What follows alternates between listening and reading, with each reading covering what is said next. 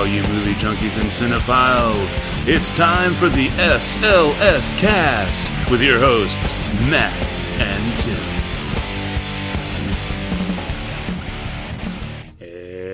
And welcome, one and all, to episode 220 of the SLS Cast. Yes, ladies and gentlemen, this would be the Phil Keaggy episode of the SLS Cast, because it turns out that there is actually a guitarist out there by the name of Phil Keaggy, and he happens to have an album.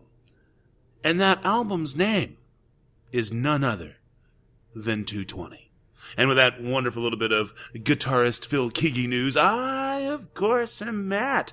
And coming to us all the way from sunny California would be our resident Sony employee, Tim. It's sunny finally once again here in California.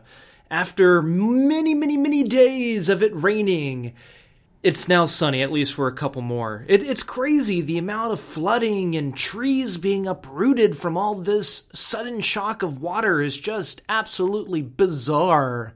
It's almost like I'm back in Houston. Oh, yeah, where we have entire sections of freeway just collapsing out from underneath us, so that's fun. Yeah, I had my dad and my aunts come and visit me this past week, and my dad was out here for about 5 days, and I've been living out in California for about 5 years now, and I'm just now having family come and visit me, and of course, the time that my dad comes to visit me, in normally what is sunny California, even in February, it's pouring down rain every single day. In fact, the first full day he was here, it was the worst storm in 6 years here in LA. So, wow. And what's crazy is, guess what that name of that storm was? Tim. Lucifer. They called it Storm Lucifer. No joke. It was on the news and shit. That is definitely priceless. Yes, unfortunately, though, I missed your dad. I was hoping to use him as a courier for our new business cards. But alas and alack, 'twas not to be. Yeah, I don't know what happened there, but I just know that's what happened. Yeah, well, he told me he didn't want to be our drug mule. I think he was misinterpreting what we meant by business cards. I think he thought I was giving a little wink and a nudge by saying that. Oh, I see. He must have thought that business cards was the new extra crispy fries. Is that the idea? That's what happened? You know, it's actually pretty funny you bring up extra crispy fries, which automatically brings up Burger King, but it actually ties into my news of the weird. You have news of the weird? What the what? I know, right? You had no idea I was going to bring this up, but it pertains to Valentine's Day in equal amounts as it does to Burger King. So I must ask you, how was your Valentine's? Did you shower your wife with love, with roses, with pink stuff? No. Valentine's Day, all of my special lady friends here at the house, which would of course be my wife and my 3 daughters, all of them got a rose. They each got one rose. They were surprised by it because I snuck off while I was working and snuck by the house and left them for them at the house. Because my wife is one of those women, God bless her, who is like, oh, chocolate makes you fat, I don't want chocolate, and then roses just die. So, you know, so what we try to do is as close as we can to Valentine's Day, we try to spend some time together. You know, if we can get a date in, that's fine. Otherwise, we'll just have a nice family dinner together and stuff like that, and just kind of keep it low-key, because generally we're too busy during the week, and of course with my job I have to work Valentine's Day anyway. So did you deliver any Valentine's Day heart pizzas? Oh yeah, of course. You know we did. You know we did. Yeah, they were doing a deal, and it was what was it? A heart-shaped pizza and a double chocolate chip brownie for like $15.99 or something like that. Yeah. And it was insane. I mean, seriously. I mean, even with as smoothly as it ran, and it ran really smooth. I mean, they had people from corporate come in and staff the make line and help with prepping and stuff and logistics and whatnot. Well, we had like every single damn driver known to man at the store. And even with it running as smoothly as it was running, some stuff still wasn't getting out getting out to people until like an hour. So it was crazy. Nothing says anything like predictive irony than a heart made out of cheese and bread. and of course you can get pepperoni on them too. That is true. That is true. Well, you could have found yourself in Israel going to a Burger King and having a pretty good time, if you believe that or not. And you might have a good time at that Burger King in Israel because it turns out that you could have gotten an 18-year-old... well, hang on. I guess you could go to Israel and get an 18-year-old, but you could have gotten an adults-only Valentine's Day meal box, Happy Meal box at Burger King. And within that Happy Meal adults-only Valentine's Day meal Happy whatever box comes 2 Whoppers, 2 packs of French fries, 2 beers, and a romantic adult toy inside. Oh, I remember seeing this. But it's not as bad as all of that. It was like a blindfold or something. A feather duster and like a head scratcher thing that could be used for the ball sack if your balls are as big as a human head. But apparently to this adweek.com article, Burger King offers an adults-only Valentine's Day meal with a different kind of toy inside, written by Tim Nudd. They do mention that, yes, BK is now putting sex toys in its combo meals. The offer is available Tuesday on Valentine's after 6 p.m. And apparently Burger King has been experimenting with other kinds of grown-up meals as of late, with ad agency David helping to introduce the King Senior in Brazil. And that meal came with 2 Whopper combos, one for a senior citizen, and a free one for the person accompanying them. Saying, quote, "Since every meal box comes with a gift, this one is no different. A gift that is more valuable.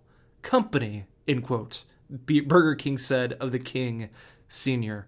So, so Brazil, you get your old man burger meal that you, I guess, feel obligated eating it with an old man.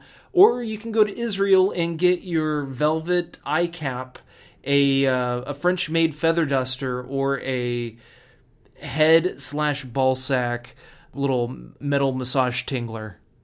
Ball sack tingler.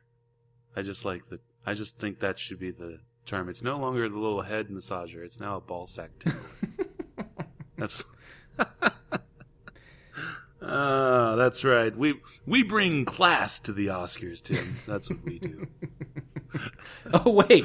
That's this weekend, isn't it? It is. It's upcoming on Sunday. So, Sunday. Oh, man. Well, that's definitely some fun news of the weird. I did do a quick check of the old mail sack, speaking of ball sack tinglers, and we, alas, do not have any mail, nor do we have any Twitter followers to mention. But if you would like to be one of those lucky Twitter followers mentioned, you can, of course, follow us at the SLS Cast on Twitter. And if you want to send us an email, please feel free to do so by sending an email to theshow@slscast.com. So, yeah. So what do you say, Tim? Are we ready to get down to the nitty-gritty and close out our Oscar spectacular by doing a whopping 6 movies here? You know, if you're into, like, taint play also, I'm sure this ballsack massage head tingler thing can also satisfy those needs as well.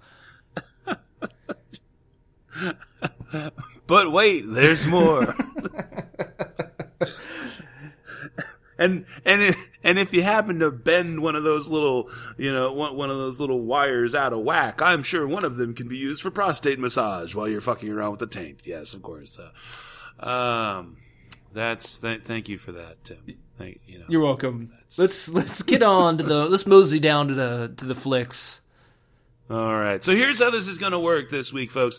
We're going to go ahead and, as we mentioned, we, strictly speaking, don't have an actual third segment this week, but due to the sheer amount of movies that we have to cover and the fact that we want to go and give our official picks for the Oscar nominees, we are going to do the movies first and have our movie section, and then we're going to go ahead and run through the Oscar nominees with everything closed out.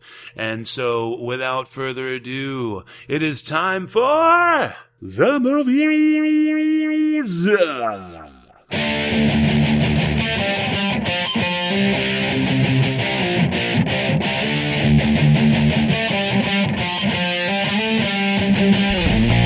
All right, so this week's movies are, in no particular order, Fire at Sea, Land of Mine, Tony Erdmann, I Am Not Your Negro, The Red Turtle, and My Life as a Courgette, also titled My Life as a Zucchini. So, where do you want to start there, Tim? How about Fire at Sea? Fire at Sea, all right.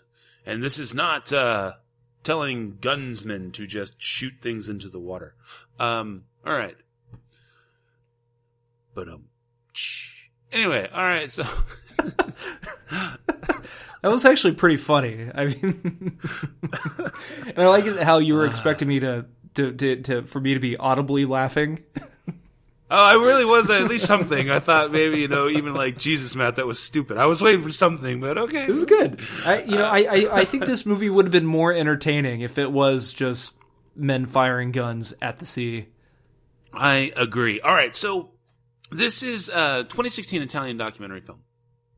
And it is a film that is nominated. Okay,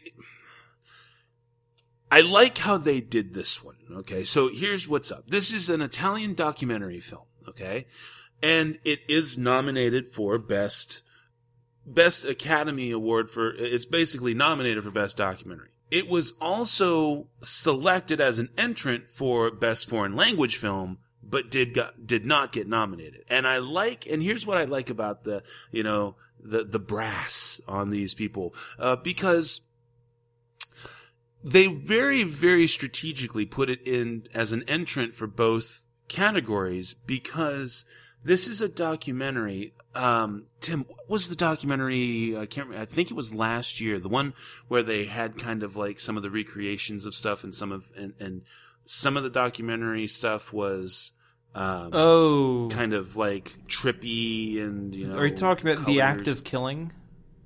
Yes, The Act of Killing. Yeah, that was from 3 years ago, I think. Really? 3 years? Holy shit. Well, the sequel was last year. It was like The Look of Silence or The Something of Silence. Right. Okay, there you go. Yes. All right. So, wow. So we've been doing this for a while, folks.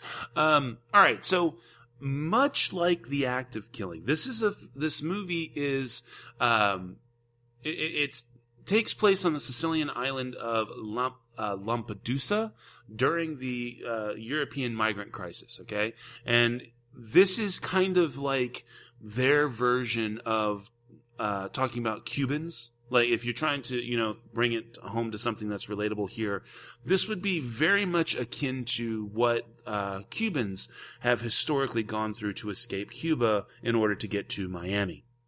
And so this movie actually uses real found footage to help punctuate the crisis, but also does deliberate reenactments of things, and kind of gives a... And the reenactments really kind of just boil down to just a movie. And so much like Act of Killing, where you have a whole bunch of creative notes inbred into the film itself, it really kind of loses its documentary structure, even though it is trying to relate the story of these migrants and in a documentary way. So they were very slick in putting it in for the documentary, but also for Best Foreign Film, because technically speaking, it could have been both. I think that's what hurts this movie the most. I really think that while this movie is, it has a very important story to tell, and even story is not the right word. I think it has a very important message to send, I think is the better way to put that. But I really feel like it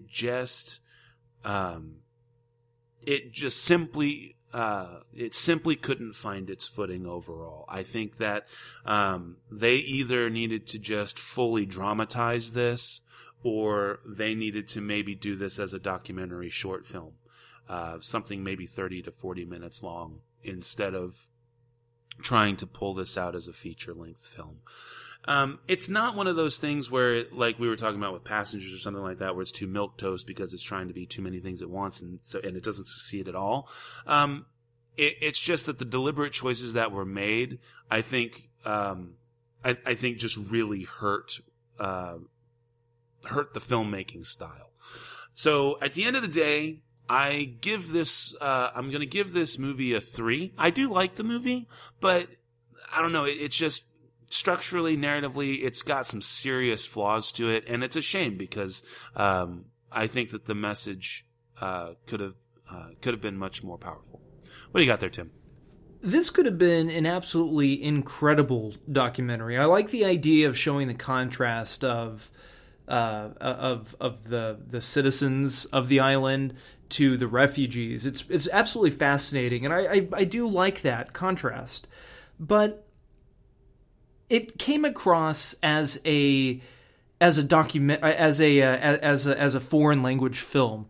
All the shots felt too strategic. You know, it felt very stagey when it came to the segments regarding the Italian citizens.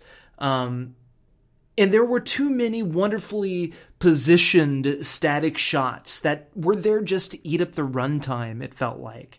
It just didn't feel like a documentary, which I guess every great documentary, maybe a number of them, shouldn't necessarily feel like an all-out documentary. But this one, I just didn't know what it was trying to be. Now that, Matt, that you said that they were trying to go for either a documentary or a foreign language film entrant, it kind of annoys me a little bit because it felt like they were kind of trying to cheat the system in a way. Granted, I don't think that is the case, but it just really, I just don't think it's as great as it's cracked up to be. It felt like what they were trying to reach for was a little too pretentious at how they were going about doing it. And when it came down to it, I think this easily could have been a very good documentary short. And I think shortening it, you would have got that more, it would have, I think it would have resonated more with the audience, with me especially. And I think you wouldn't run the risk of absolutely, of alienating the audience, alienating some of the audience into thinking, what is this movie trying to be when it's 20 minutes into it? So that is why I give this one 2.5 out of 5. It's interesting. Clearly, a number of people find this documentary and how it was shot absolutely amazing and wonderful. It's just not the case for me. I think it would have been absolutely perfect as a documentary short. Awesome. Okay. Where do you want to go from here, sir? About our final documentary, I Am Not Your Negro. I Am Not Your Negro, 2016 American documentary film. This is directed by Raoul Peck, and it is based on James Baldwin's unfinished manuscript, Remember This House. It's narrated by actor Samuel L. Jackson, and basically this the film is an amazing visual treatise, if you will, on racism, and looks at it through the lens of James Baldwin and his reminiscences of Medgar Evers, Malcolm X, and Martin Luther King Jr. Okay, where OJ Made in America kind of backdrops the history of racism and race relations in terms of kind of able to focus it on one entity. This really kind of goes the other way, and it starts at several singular points, again, with civil rights leaders, and then puts it out against the picture of racism as a whole. And it makes it really, really hard to determine, for me, which way is better. Because you're looking at you're looking at the invective that's used in the study of racism comes from a black man, whereas OJ has a history of trying to be a black man existing in a white world, where you have James Baldwin, who exists as a black man in a black world against a white backdrop and is unapologetic about it.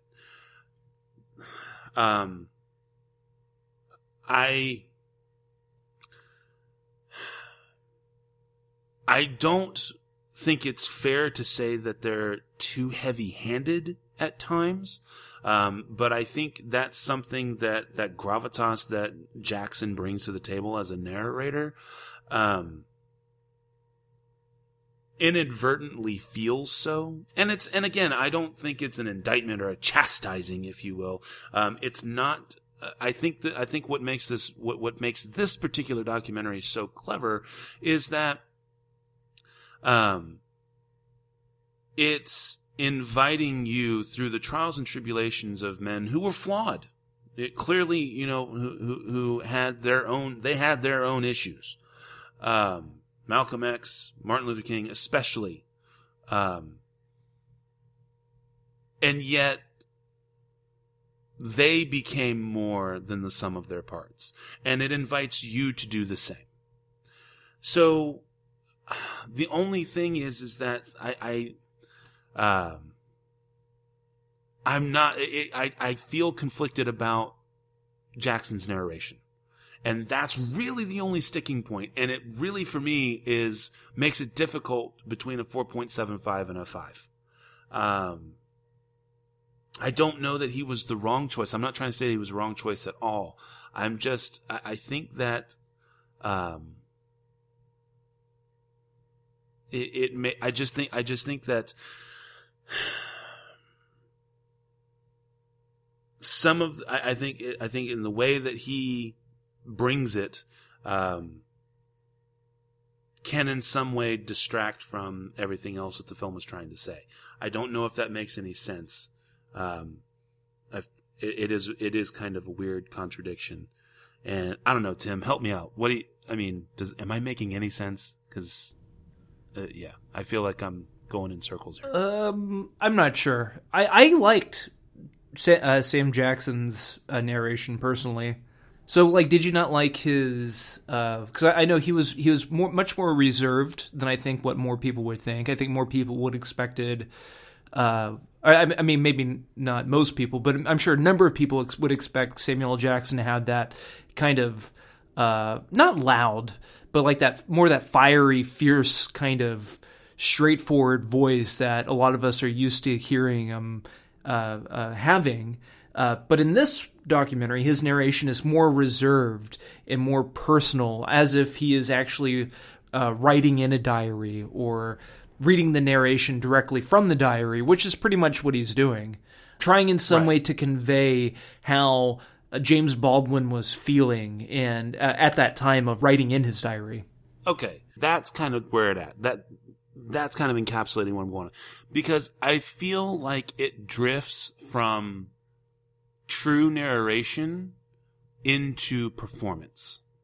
Not that I have no problems with his having been reserved. I mean, nobody, that it's not talking about I'm tired of these motherfucking white folk. No, it's not that kind of a thing. And I don't mean to say it like that. This has nothing to do with kind of the persona of Samuel L. Jackson. And so, yeah, but I don't know. I don't. And that's the only thing that kind of is a sticking point with me, but I don't necessarily think that's fair. So, man, I'm gonna, I went for it with OJ. I'm gonna go for it here too. 5 stars. It is a powerful, powerful documentary. And even if maybe it's just my interpretation of what I'm hearing, and it's certainly subjective in that regard. I don't think it's fair to hold it against it like that. So I'm giving it 5 stars, and man, do we have a run for our money, for me, between OJ and I Am Not Your Negro. So yeah, this is definitely my tied for my second favorite documentary of the year. It's not quite a 5, but a 4.75. I did, again, thoroughly enjoy Samuel L. Jackson's narration. I thought he did a very interesting job at encapsulating the writings, verbally encapsulating the writings of James Baldwin. I enjoyed the experience of understanding James Baldwin, the human being, his adaptation or evolution as a civil rights leader, a person of color, and as a human being, one who was affected by the civil rights in America at that time. It's just very interesting because they're going through his diaries, his notes, his manuscript. So you get a feeling of how he felt early on and then how his feelings evolved due to all the things that happened throughout the time of his writing. And it's just absolutely wonderful. He served as a great kind of median between Martin Luther King and Malcolm X. In many ways, because whereas Martin Luther King, people thought he wasn't physical enough or he wasn't angry enough, and with Malcolm X, he was too angry and too physical and didn't really have. And a lot of people felt that he didn't have just that conscience that conscience on his shoulder. He just felt like he had to fight violence with violence. And it kind of shows you how James Baldwin at a time was going back and forth between Martin Luther King's point of view and then Malcolm X's point of view, and a number of other point of views as well. But you can just see how you can see his missteps, I guess, as the documentary goes along, and it's very interesting and absolutely fascinating. I thought it's a well-made documentary. But the reason why I'm giving it a 4.75 out of 5 is that I thought that the documentary had a great build, but it didn't have the ending payoff that I was expecting. It just kind of was over. I don't want to say fizzled out. It was just kind of over. Like, the movie builds the first 40 minutes of it. Man, it's going somewhere, and then it just stays up there, and then it just ends. And then there was also a lot of jumping back and forth in regards to the timetable or the timeline, to where it kind of took me a little while to ease into what he was talking about, given the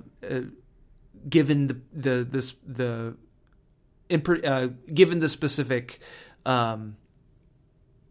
subject in the timetable that subject was taking place in, or time frame that subject was taking place in. So, but other than that, I mean, it was just really a couple little technical problems. But overall, it's a fascinating documentary about a fascinating subject that's well worth checking out, especially at a movie theater. So 4.75 out of 5 for me. Right on. Where do you want to go from here, sir? How about Toni Erdmann? All right, Toni Erdmann. Okay, 2016 German-Austrian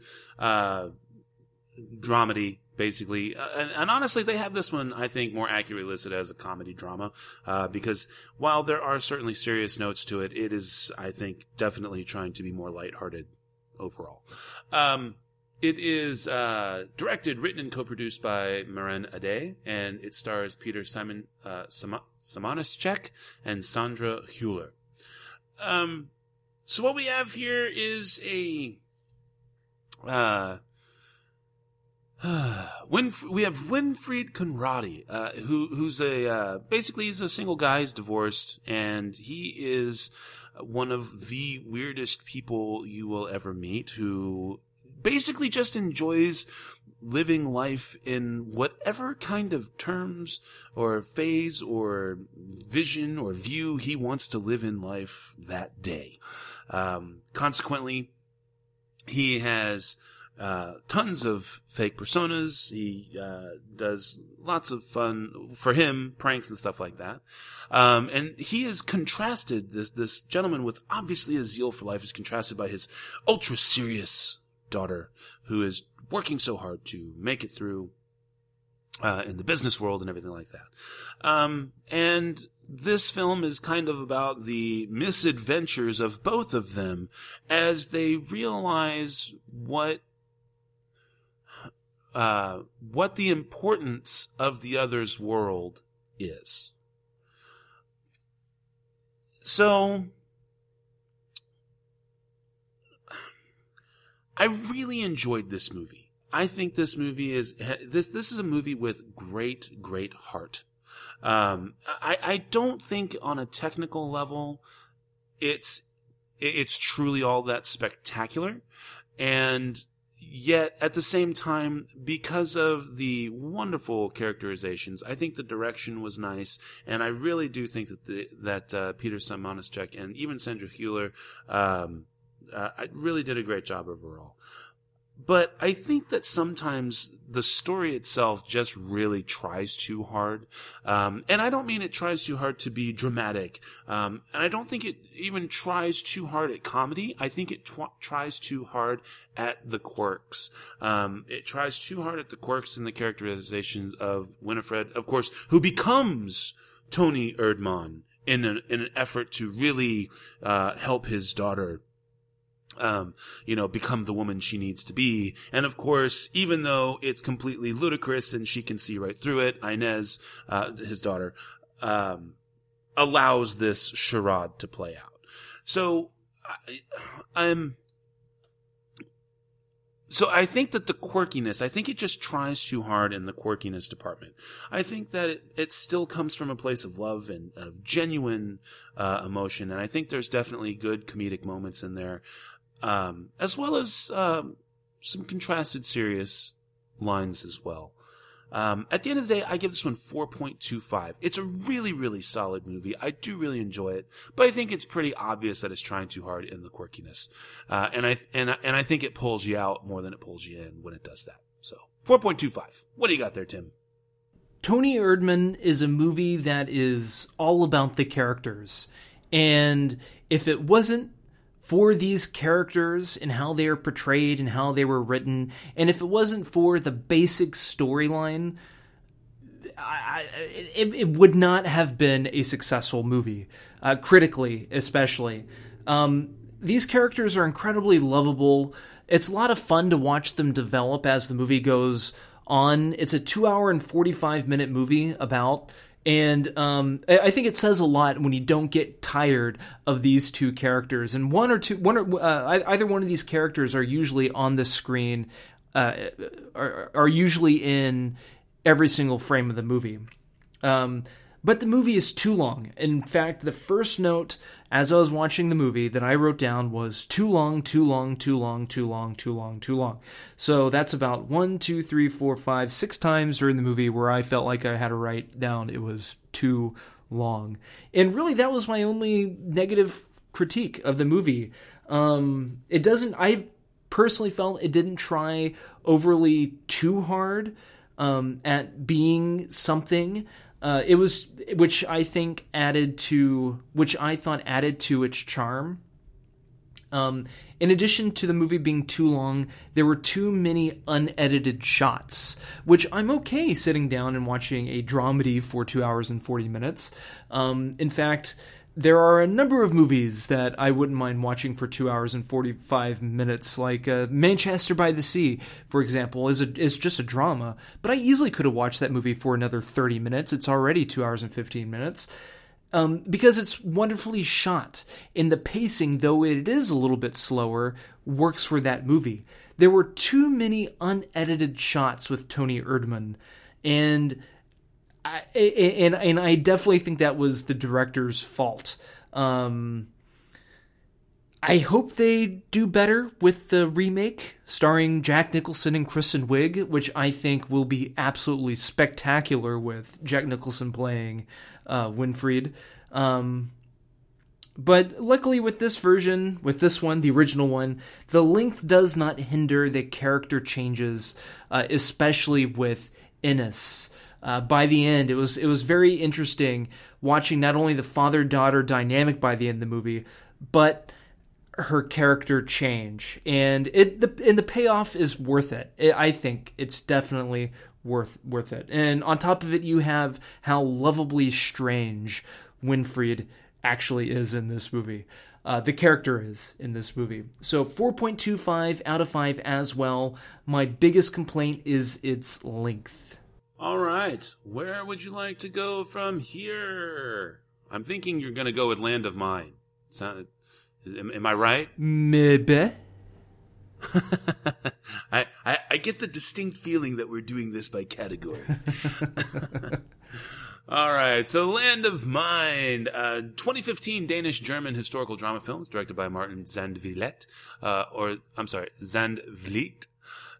And this film it is inspired by real events and is basically following some young men at the end of World War II who are German POWs basically, and are sent to help clear mines.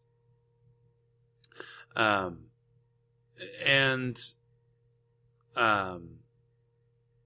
Denmark. So we're following the story here of a young man by the name of Sebastian Schumann, and 13 of his friends and comrades, even if they weren't necessarily friends, definitely comrades, as they are sent off to what they refer to as the West Coast in Denmark to go and clear landmines that were placed by the Germans during World War II. Now, naturally, people are very, very upset with the vast majority of German people, and nowhere are they necessarily more hated outside of, I'm sure, the Jewish community than in Denmark, if you ask the Danes. And so they are, the Danes have a gentleman by the name of Sergeant Rasmussen, who is going to ensure that these Nazi scum pay for everything that they did. And there will be no quarter. There will be no remorse. These men, no matter how young they are clearly the devil, and they must pay. Well, as we all come to find out in life, things are very rarely as cut and dry as we would like them to be. And by the end of the war, Germany was literally grabbing 15 and 16-year-olds off the street and saying, "You're going to fucking fight." And these kids weren't Nazis any more than we were Nazis. And that's kind of the dichotomy of the drama. At what point does, at what point in reclaiming your humanity from someone does justice cease, more or less? It's an interesting moral dilemma. And that's kind of at the heart of the film. Now, I loved this movie. Loved this movie. But I personally just found the story in and of itself to be predictable. I don't think that makes it a bad movie by any stretch of imagination, but I can't give it a 5 despite how much I really enjoyed this movie, I love the characterizations. I think it's a great historical drama. It just telegraphed predictability to me. And so, in the spirit of giving things a boost, I was initially thinking 4.5 for this, but I am going to give it a 4.75 because I really think it's worth seeing. And I really do think it's a great movie, but I just think it's predictable. So 4.75 out of 5. What do you got there, Tim? I thoroughly enjoyed this one as well. 4.5 out of 5 for me. My biggest complaint is that the edginess that the movie kind of began with in both in tone and characterization, I felt got muddled down when the commander, the general, I forgot, I don't remember what his rank is, the overseer of these German kids, once he becomes more, dare I say, somewhat likable, it begins kind of feeling like a crowd pleaser in a way, which I think that might be a little bit different from being predictable. It's just the feeling of it felt a little bit more lighthearted. Like it lacked the grit. It lacked the what word am I trying to think of? It lacked the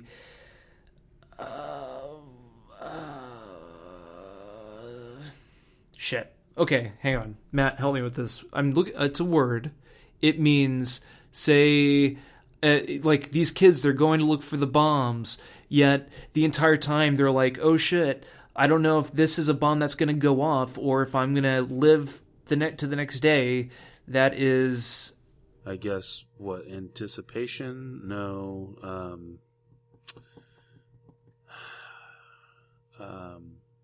It's...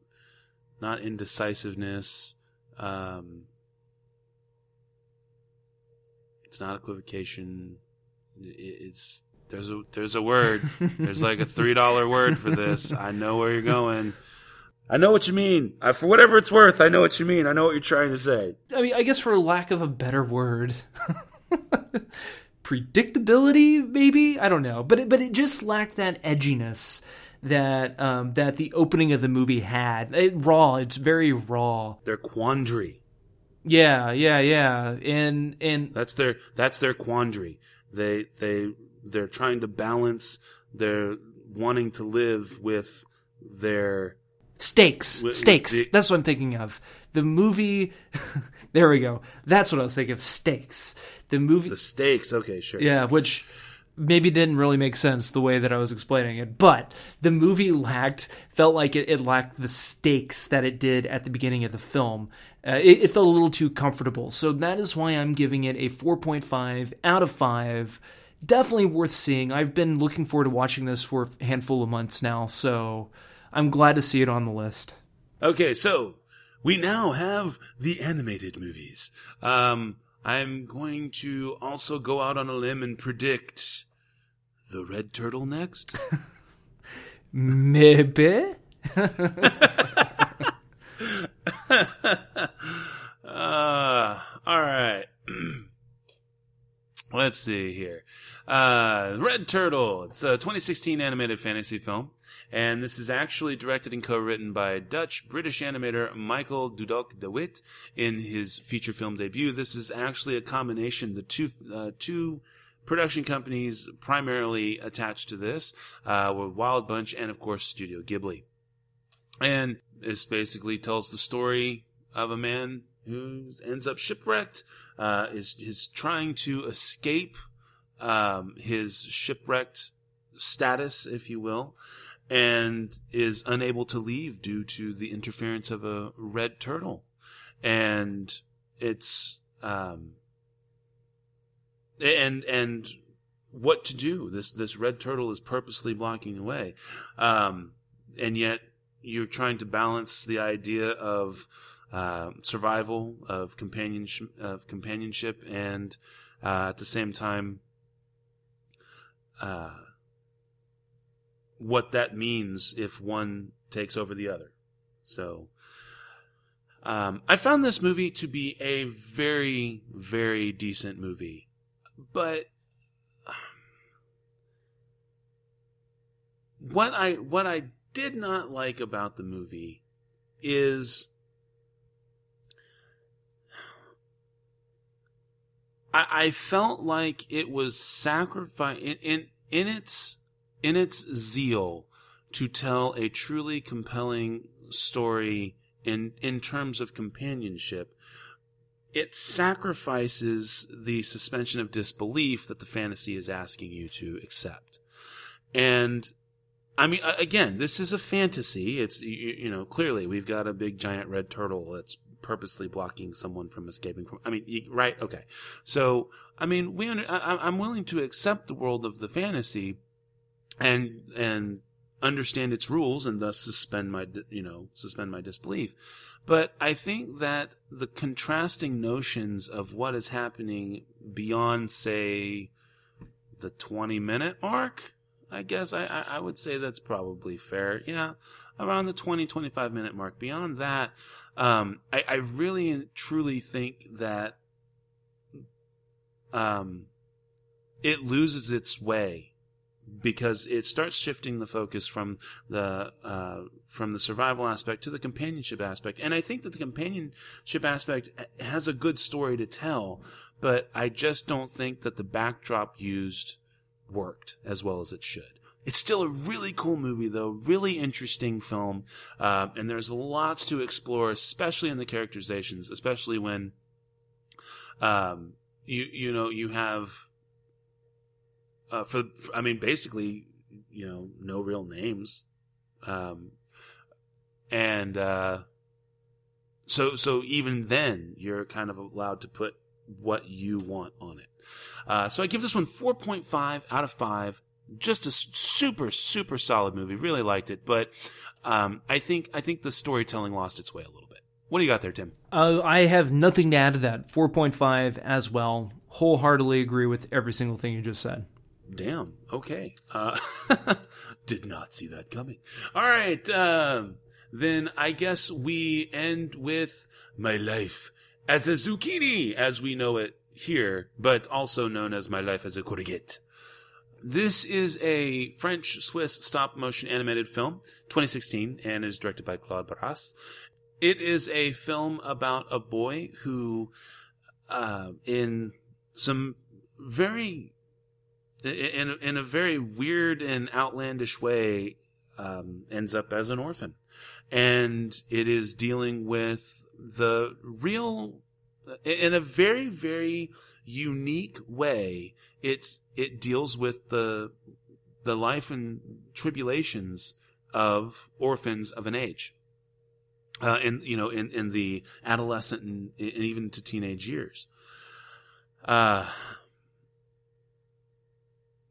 I must say, I must truly applaud this movie for bringing something that actually can hit home in a variety of ways. I think that the presentation would definitely draw younger people in. I think that the subject matter, though, is something that, albeit in a kind of a fantastical way due to its presentation, it's kind of colorful stop motion, would also allow those same adolescent, 17 to 20 group to kind of relate. But I think that the story it's telling is something that resonates with an older generation. The problem with the movie is that I think that it tries a little too hard to walk the line between its visual storytelling and its actual story. And something kind of had to give, and they made it give in favor of the visual storytelling, which is fine, but it makes the story you're watching kind of suffer a little bit, if for whatever reason you're not buying into the presentation of that story. So for example, we have Courgette, who is, of course, My Life as a Courgette, he has a friend named Simon, and then there's also another young girl whose name is Camille, and there's a subplot involving her and her mother, or her aunt rather, and I think that instead of just letting the story be more organic on its own, especially given the backdrop of some of the seriousness of the reasons why these kids are orphans, I think they could have relied on that storytelling instead of using its visual style to kind of augment a simpler story, in hopes that you're just kind of wowed by what you're looking at. But it just kind of makes certain aspects of the story, which kind of are key to the narrative flow, become less than effective. So I give this movie 4.5 out of 5, a super solid movie. But for me, where... like, for example, I gave Moana a 5. And not because it's Disney, not, or anything. I mean, I guess partly because of that, but what Moana did right versus what My Life as a Zucchini did right is the story that it was telling on all of its levels was very solid. And it matched it with the beauty of its setting and using that in its vibrancy to give you something just remarkably beautiful in its visual storytelling. Here, it's not, remarkably beautiful visuals. It is strikingly strong visuals that are done in the stop animation style that are truly gorgeous to look at. But I think that when it's focusing so heavily on that, it's not bringing the story to its fullest at all times. So that's where I found that to give you a different kind of a context on that. So 4.5 out of 5 for My Life as a Zucchini. Really, really good, though. Really good. And bring us home, Tim? Question mark? It was fantastic. It was so good, I'm not going to rate it. Okay. Tim was unable to see this film, unfortunately. But I will be able to watch it before the actual Academy Awards, so stay tuned on Twitter. Oh, there you go. All right, sweet. So you'll be able we will be able to find out, most likely when the show drops, we'll be able to find out what Tim thought, eventually, of My Life as a Zucchini. So, I do believe then that brings us to the end of the movies. And now, we come to the Oscar nominees and Oscar picks. The main event. Bum, bum, bum, bum, bum, bum, bum, bum. Right. Yes, because I'm not old. Okay, so we're just going to go top down. I'm on the oscar.go.com/nominees page for all of those who want to follow along. Let's do bottom up so we can end with movies and all that fancy stuff. Oh, hey, that is a very good call. I like that. All right, so scroll down to the bottom of the page, kids. Okay, so we're starting at the bottom. Writing original screenplay. We have Hell or High Water, La La Land, The Lobster, Manchester by the Sea, and 20th Century Women. Tim, what are you thinking, sir? I will take either 20th Century Women or Hell or High Water. Personally, I think my two favorites are Hell or High Water and 20th Century Women. If I had to pick one, which obviously I do, I'll go with 20th Century Women. However, I wouldn't be surprised if Manchester by the Sea takes it, because it's a good script, but it's just there's something about the dialogue of 20th Century Women that I connected to, and I thought it worked really well. And I think Mike Mills also has the upper hand since he won for best original screenplay with Beginners 3, 4, 5, 6 years ago. Fair enough. Okay, so my two were actually Hell or High Water and The Lobster. I thought I really thought that The Lobster is. I mean, come on, that's an original story as far as it goes. But I think, like you, Hell or High Water is a strong contender, and that's going to be my pick. I'm going to stand by Hell or High Water. I really think that's got the. I think it's got the legs overall to pull it out. And now we move to writing adapted screenplay, and we have Arrival, Fences, Hidden Figures, Lion, and Moonlight. Matt, I know you're going to go with Arrival, so I'm going with Moonlight. Damn it, don't give it away. My pick is Moonlight. I think Fences is another great contender. It's based on a great play by August Wilson, and the dialogue is fantastic. But when it comes to adapting for a screenplay, I think Moonlight takes the cake. The characters were well written out and characterized, and these are characters that have to be characterized firsthand, or firstly on the script, on the page. So my pick is Moonlight. I agree, 100%. I think the two top contenders really and truly are going to be Moonlight and Fences. Just because August Wilson's passed away, and because it was such it really was a difficult and lengthy process to get Fences made. I could see it sneaking out and getting it, but I'm standing with you on Moonlight, sir. I think Moonlight is the best. Cool. And that was written by Barry Jenkins. Yes.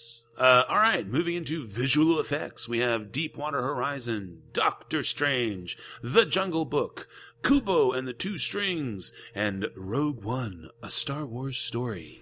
Well, everybody is saying that Jungle Book is going to take it due to it being completely shot in a warehouse in downtown Los Angeles. They had to create every single visual aspect of that movie besides the young boy and some of the props he holds. So I could definitely see that movie taking it. We saw a lot of the same kind of visual effects from Star Wars Rogue One in Star Wars The Force Awakens, even though I do think Rogue One has some absolutely beautiful, delicious visual treats.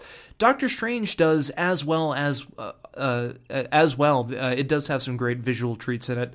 However, they're more peppered throughout, and yet a lot of the special effects is still muddled down with that kind of, what you see in every single other Marvel movie, those type of special effects. But I would rather see Kubo and the Two Strings take it. I think what Steve Emerson and Oliver Jones and company, what they did with Kubo was absolutely stunning. And I watched some more behind-the-scenes video of it within the past couple weeks, and it blows me away. Continuously blows me away. But I think The Jungle Book is going to take it as much as I want Kubo to take it. So then, you would like to see Kubo, but you're calling it for The Jungle Book. Correct. Okay, all right. I have a rough time between Jungle Book for number one, and then whether or not Doctor Strange and Rogue One are better.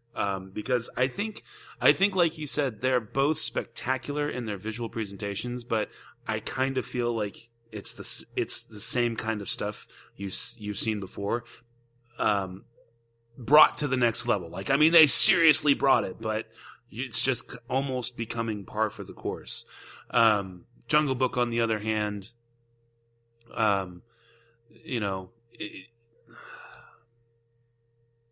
yeah, I don't know. I guess I'm gonna have to call it for Jungle Book, but I think that Doctor Strange and Rogue One also fully deserved their nominations, but I do believe Jungle Book is going to edge it out. Let's see. Moving into sound mixing, we have Arrival, Hacksaw Ridge, La La Land, Rogue One, A Star Wars Story, and 13 Hours, The Secret Soldiers of Benghazi. I think I'm going to go with Hacksaw Ridge with this one.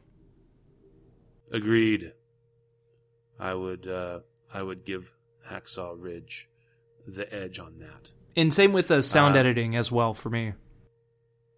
Yeah. Okay. So here's where I think I agree with you on Hacksaw Ridge for sound editing, and I'm calling it. I want Hacksaw Ridge to win for sound editing as well as sound mixing.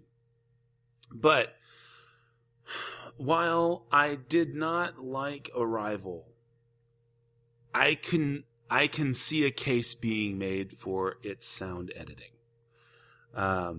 Especially in regards to the whole language aspect, the atmosphere that it was trying to create. I can see how that editing would make it stand out. And as much as it pains me to say that, I must be fair. But I agree. I'm calling Hacksaw Ridge for sound editing as well as sound mixing.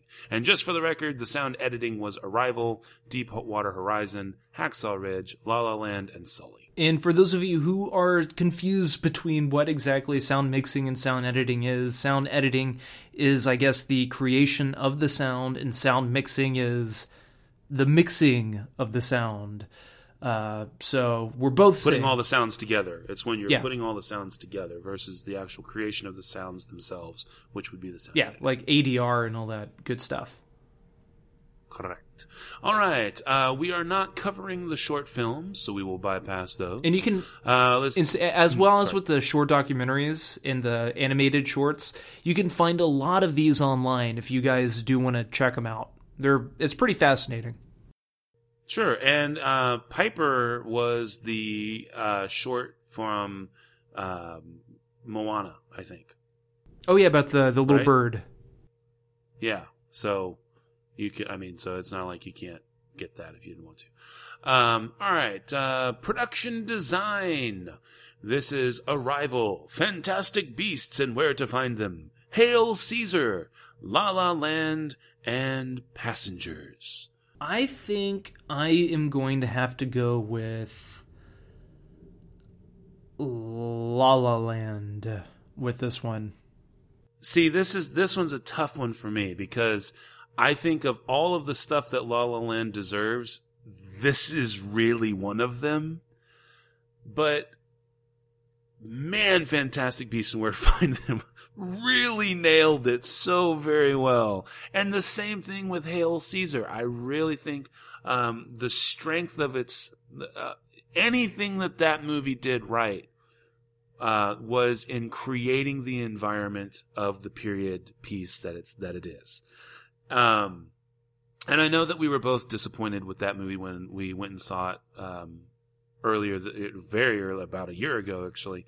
But man, those three are seriously the strong contenders, and it's hard for me to pick between the three of them.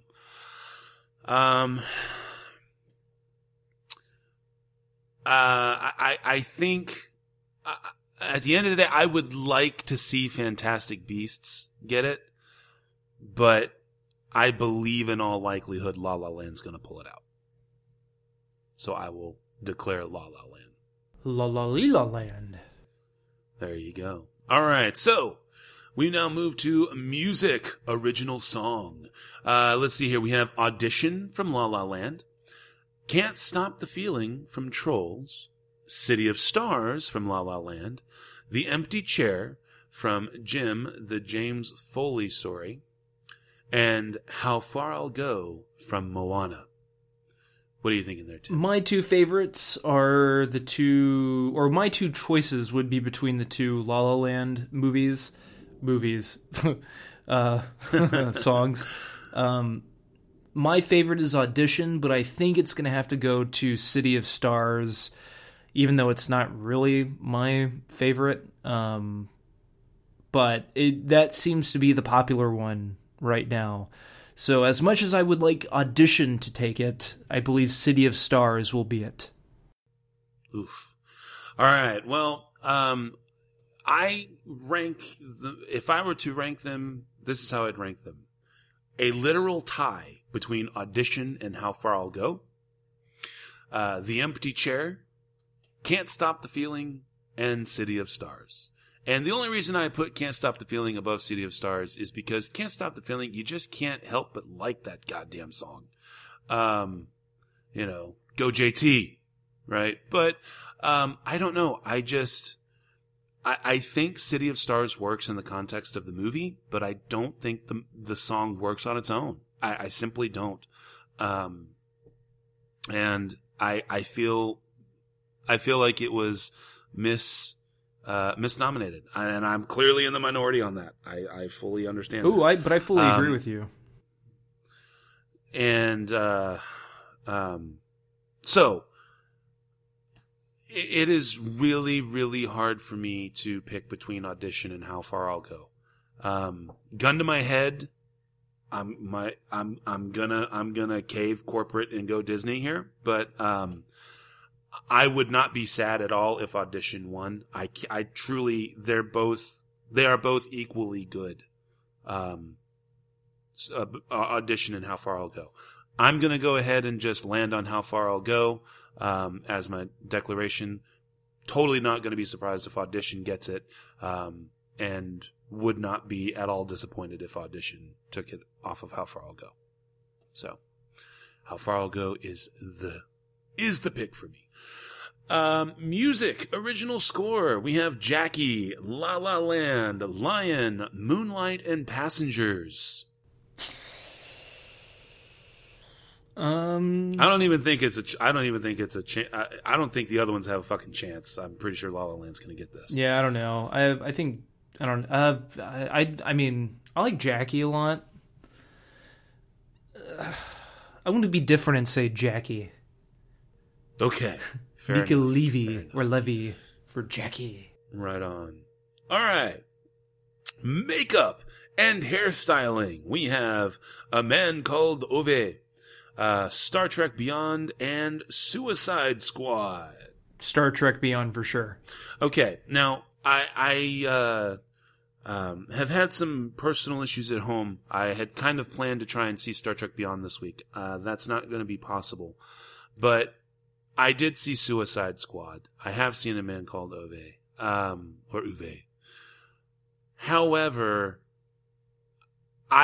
even just only having watched the trailers versus what I have seen in Suicide Squad, I would be inclined to give it to Star Trek Beyond. And so I'm going to go ahead and call Star Trek Beyond on that as well. Foreign language film. Land of Mine, A Man Called Ove, The Salesman, Tony Erdmann, and Tana. What do you got there, Tim? Well, my clear favorite of the one that we've watched and actually have seen and reviewed, A Man Called Ove is my absolute favorite, but everybody and their mother has been talking about The Salesman. And based on what I've been reading, it sounds like The Salesman is going to take this Oscar. So my choice is The Salesman. However, I would be ecstatic if Ove gets it. Okay. That was the only one we weren't able to cover, was The Salesman, unfortunately. So basing it on what I've seen, Land of Mine actually edged out A Man Called Ove for me. So I would say Land of Mine. Totally would not hurt my feelings if A Man Called Ove saw it. I guess given the climates, given things that are going on in the trades and whatnot, I agree with Tim. I think Salesman's going to get it. So I will say Salesman. Let's see here. Moving on to film editing. We have Arrival. Dear God, please no. Hacksaw Ridge. Hell or High Water. La La Land. And Moonlight. Hell or High Water for me, Matthew. Yeah, this is a tough one because I really want Hacksaw Ridge to win, but I really want Hell or High Water to win. Fuck. Damn it. Yeah, you know what? I agree with you, Tim. Hell or High Water. It pains me to say, but Hell or High Water. I really want Hacksaw, but it's not fair. It's not fair. I think Hell or High Water is the better edited film, to be fair. So, all right. We did not cover the documentary short subjects, so we're not going to go with there.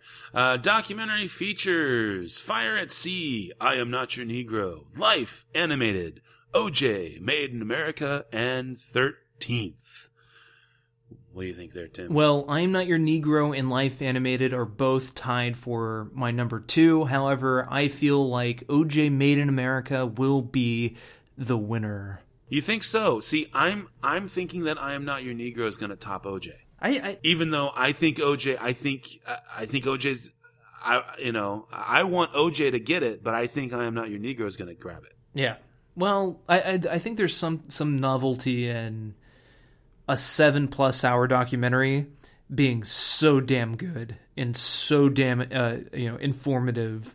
Easily it could have been longer, in my book at least. And I don't know, like I still have discussions about OJ Made in America with people. Granted, more people have seen that than they've seen I'm Not Your Negro or Life Animated, but I don't know. I have this gut feeling that it's going to be OJ. Okay, well then, by God, sir, once again, I'm joining you in that. This year has been very weird. We've really agreed like a whole fuck lot. I mean, this is really weird. All right, so I could see I Am Not Your Negro, sneaking away with it, but like Tim, I'm down. All right, my money's on OJ, Made in America. So that's where we're going. Moving to directing, we have Arrival, we have Hacksaw Ridge, La La Land, Manchester by the Sea, and Moonlight. What are you thinking there, Tim? I am going to go with La La Land, Damien Chazelle. And that's a fair pick. However, I feel that for me, the two people in the race here are actually Mel Gibson and Barry Jenkins. I can see how I'm wrong, but for me, I think those are the two movies with the best direction. And I think just on point of principle, right or wrong, going down in flames, I'm gonna go with Hacksaw Ridge. I want it for Mel so badly. Yeah, so. But there's also Barry Jenkins for Moonlight. I know, and if it were any other year, I would be fine with Barry Jenkins. But I really think this is, I really think that given all of the stuff that we've gone through over the last 5 or 6 years, talking about everything that's been going on with Mel Gibson, I really feel like this is it. I think this is his shot. So. But yeah, for me, the two people to pick between were Mel Gibson and Barry Jenkins. Barry Jenkins, of course, for Moonlight. So I am going to land on Mel Gibson for Hacksaw Ridge for directing. Costume design. We have Allied. We have Fantastic Beasts and Where to Find Them. We have Florence Foster Jenkins. We have Jackie, and we have La La Land. I might have to go with Jackie on this one. See, me too. I know. It's like, but this is where it starts getting all weird. Do you think this is where La La Land's going to start sweeping shit? Or do you think Jackie really has a chance? I don't know. I mean, there was just more to Jackie's costumes, you know? I don't know. Like, Well, see, that's what everybody that's else dressed up like a La La hipster Land. in La La Land. See, that's what I'm saying. That's the problem with La La Land. But everybody's going to be like, oh, La La Land, oh, it's so part of the thing. And I'm like, okay, I'll give it to you. It looked good. It was so good. I stupidly kept thinking of the 80s costuming and stuff and thought it was part in the 80s. And you're like, what the fuck, Matt? And I'm like, oh yeah, that's right. That didn't happen. So I agree. The costume design is good in La La Land, but I think like you, Jackie is the better choice. I don't know. I want for Jackie to win, but I'm picking La La Land for costume design. I think it's gonna. I'll be happy if I'm wrong, but I think this is where La La Land's gonna start stealing shit that it doesn't deserve. Let's see here. Cinematography. We have Arrival. We have La La Land. We have Lion. We have Moonlight. And we have Silence. I'm just going to quickly say Moonlight with this one. You think so? I think so. I Okay. mean, it could be La La Land. It's just... See, again, I think it's La La Land. And I wouldn't mind. It wouldn't hurt my feelings if Silence won. Especially given how important the cinematography is to the movie itself, to the actual storytelling. But I don't know, man. I don't know. I guess maybe, Well, I don't know. La La Land or Moonlight? I don't know. All right, you know what? Screw it. I can't decide. I'm going to go Dark Horse. I'm just going to say Silence. Let's say Silence. Okay. Ooh. Let's see what happens. I'm probably wrong. Don't worry about it. And it's a tough year. It's a very tough year. All right. So we've got animated feature film Kubo and the Two Strings, Moana, My Life as a Zucchini, The Red Turtle, and Zootopia. I'm going to keep going with my personal belief, or with not my personal belief, my personal choice with a number of these, because between La La Land and freaking Disney and freaking Moonlight, it's a big grab bag at this point. It's crazy. I think Zootopia might get it because everybody is into that. I rewatched Zootopia a couple weeks ago and actually enjoyed it less than I did when I saw it at the movie theater. Mm-hmm. I'm gonna stick with Kubo because I don't know. Like, to me, it's the better Good movie. For you. Yeah. To me, it's the better movie. Good for you. No, seriously. Of course, you know me. I've got the kids and everything. So yes, of course, I am getting all in Zootopia. I will, however, say that the kids are actually excited about Kubo and the Two Strings, which is nice. Oh, really? Did they watch it? Yeah. Actually, I am trying to track down the 4-pack where you can get Paranorman, and Kubo and Box Trolls and like Coraline. Coraline. Yeah, they actually have a 4-pack, and I saw it, and I didn't grab it when I should have, and now I can't find it. So I'm waiting to get the 4-pack. But yes, the kids are all about it. I think Zootopia is a fun movie and everything, but I truly don't think it should have even been nominated.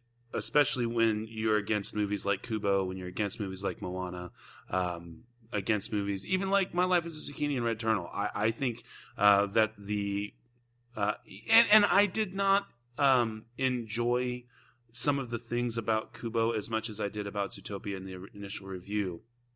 But that was more voice characterizations than the storytelling itself and the animation style. So I'm not holding that necessarily against Kubo, and I think it deserves its nomination. But I really don't know why Zootopia is here, to be quite honest with you. At the end of the day, I'm gonna stick with Moana on this. It was my highest rated film from the animated features, but it's a tough field. I am not 100% convinced that it's a lock for Disney this year. I could see, I could see dark horses out of this, but I'm gonna land on Moana. All right, so we go to actress in a supporting role. We have Viola Davis for Fences, Naomi Harris for Moonlight, Nicole Kidman for Lion, Octavia Spencer for Hidden Figures, and Michelle Williams for Manchester by the Sea. Viola Davis. That's all I gotta say. I'm pretty sure she's gonna win. So not fair to Naomi Harris. I mean, also I can see Michelle Williams, but Fuck I think that. it's Viola Davis. Fuck that. I like Michelle Williams and all, but fuck that. Viola Davis or Naomi Harris. And And it's so sad because I think any other year, Naomi Harris would have just run away with this fucking shit. God damn it. All right, Viola Davis. Fuck. Okay. Actor in a supporting role. Mahershala Ali for Moonlight. Jeff Bridges, Hell or High Water. Lucas Hedges, Manchester by the Sea.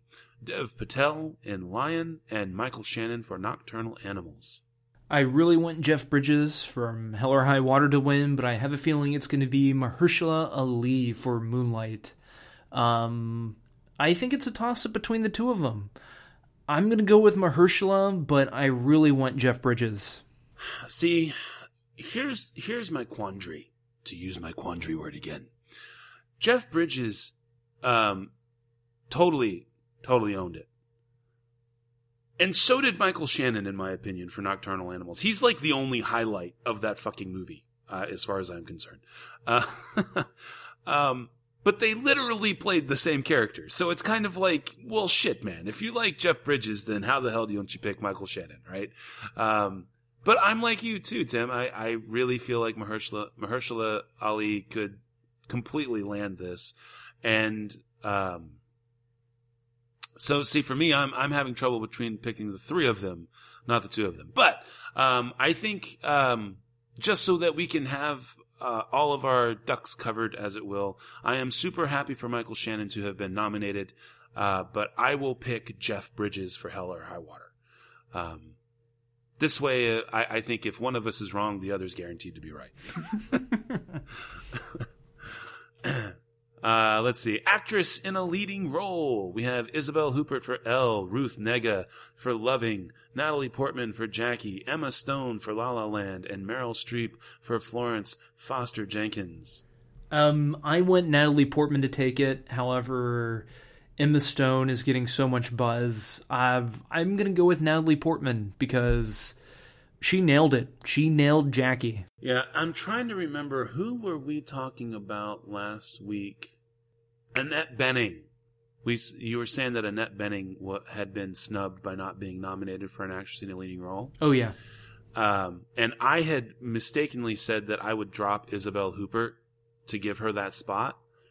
I was wrong. I would drop Meryl Streep and put Annette Bening in her spot if there was someone that I could replace for this lineup.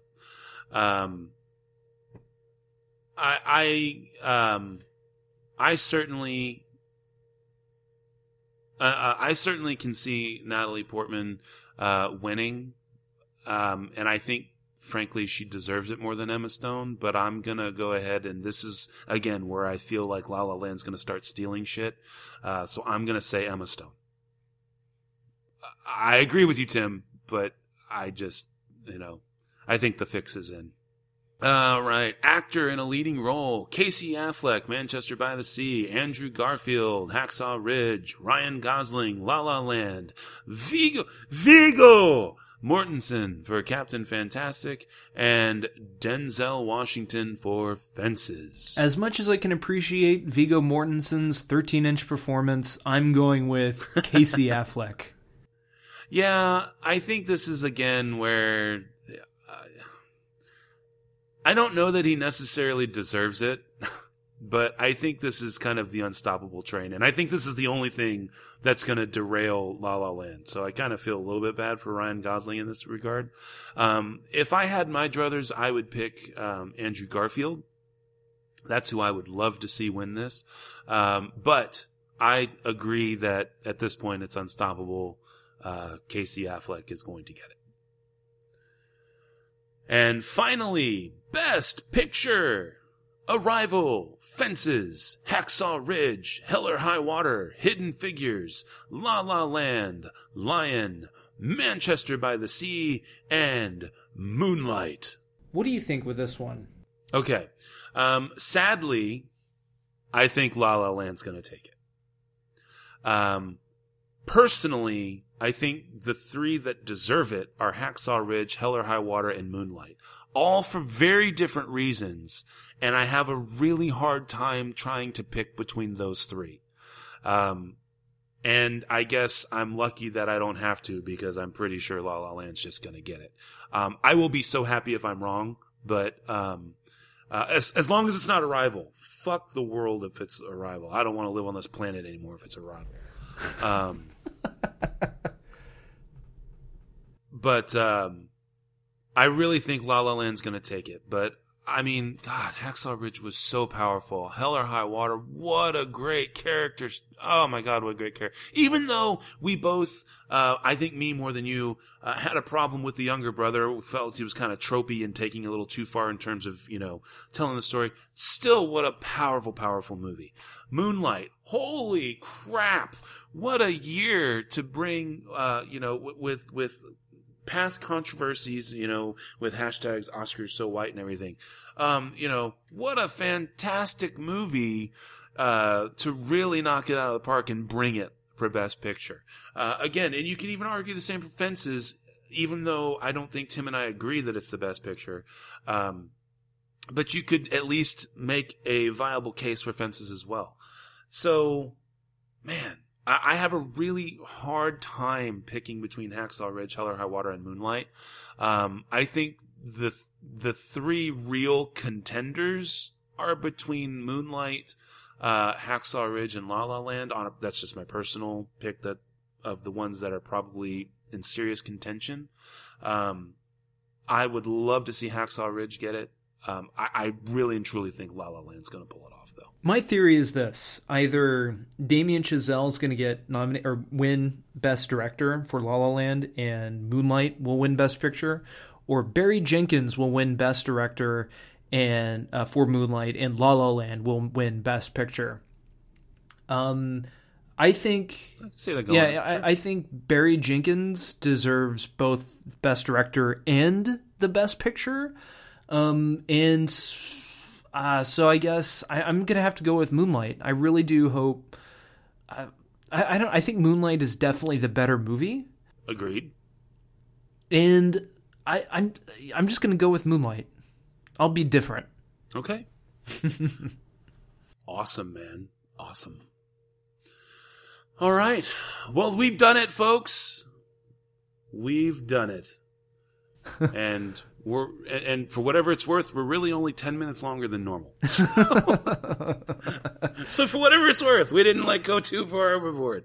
But that's it. We're going to have we're basically going to have an Oscar, an Academy Awards detox as kind of a fun bonus segment for next week. The movies for next week are going to be the Lego Batman movie and The Great Wall. And we'll kind of start getting back into the normal groove of things. So, I think without further ado, is it time for the spiel, sir? Spiel on!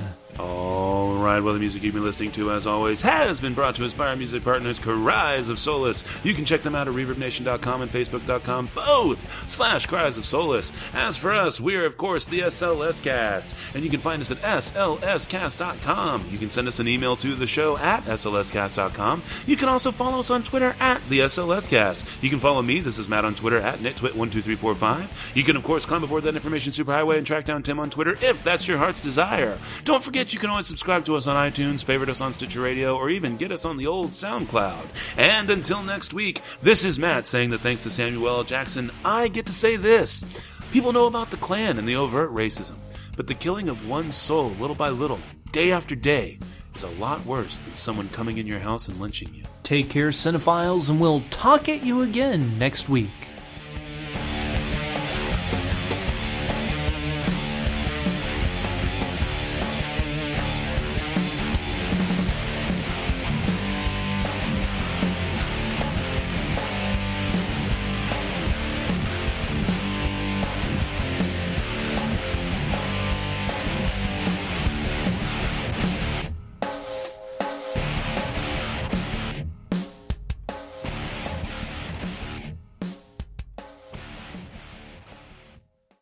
Thanks again for listening to the SLS Cast with your hosts, Matt and Tim. You can find us over at slscast.com. You can also follow us on Twitter at the SLS Cast. You can send us an email to the show at slscast.com. And of course, you can always subscribe to us on iTunes and or favorite us on Stitcher Radio. Thanks again for listening.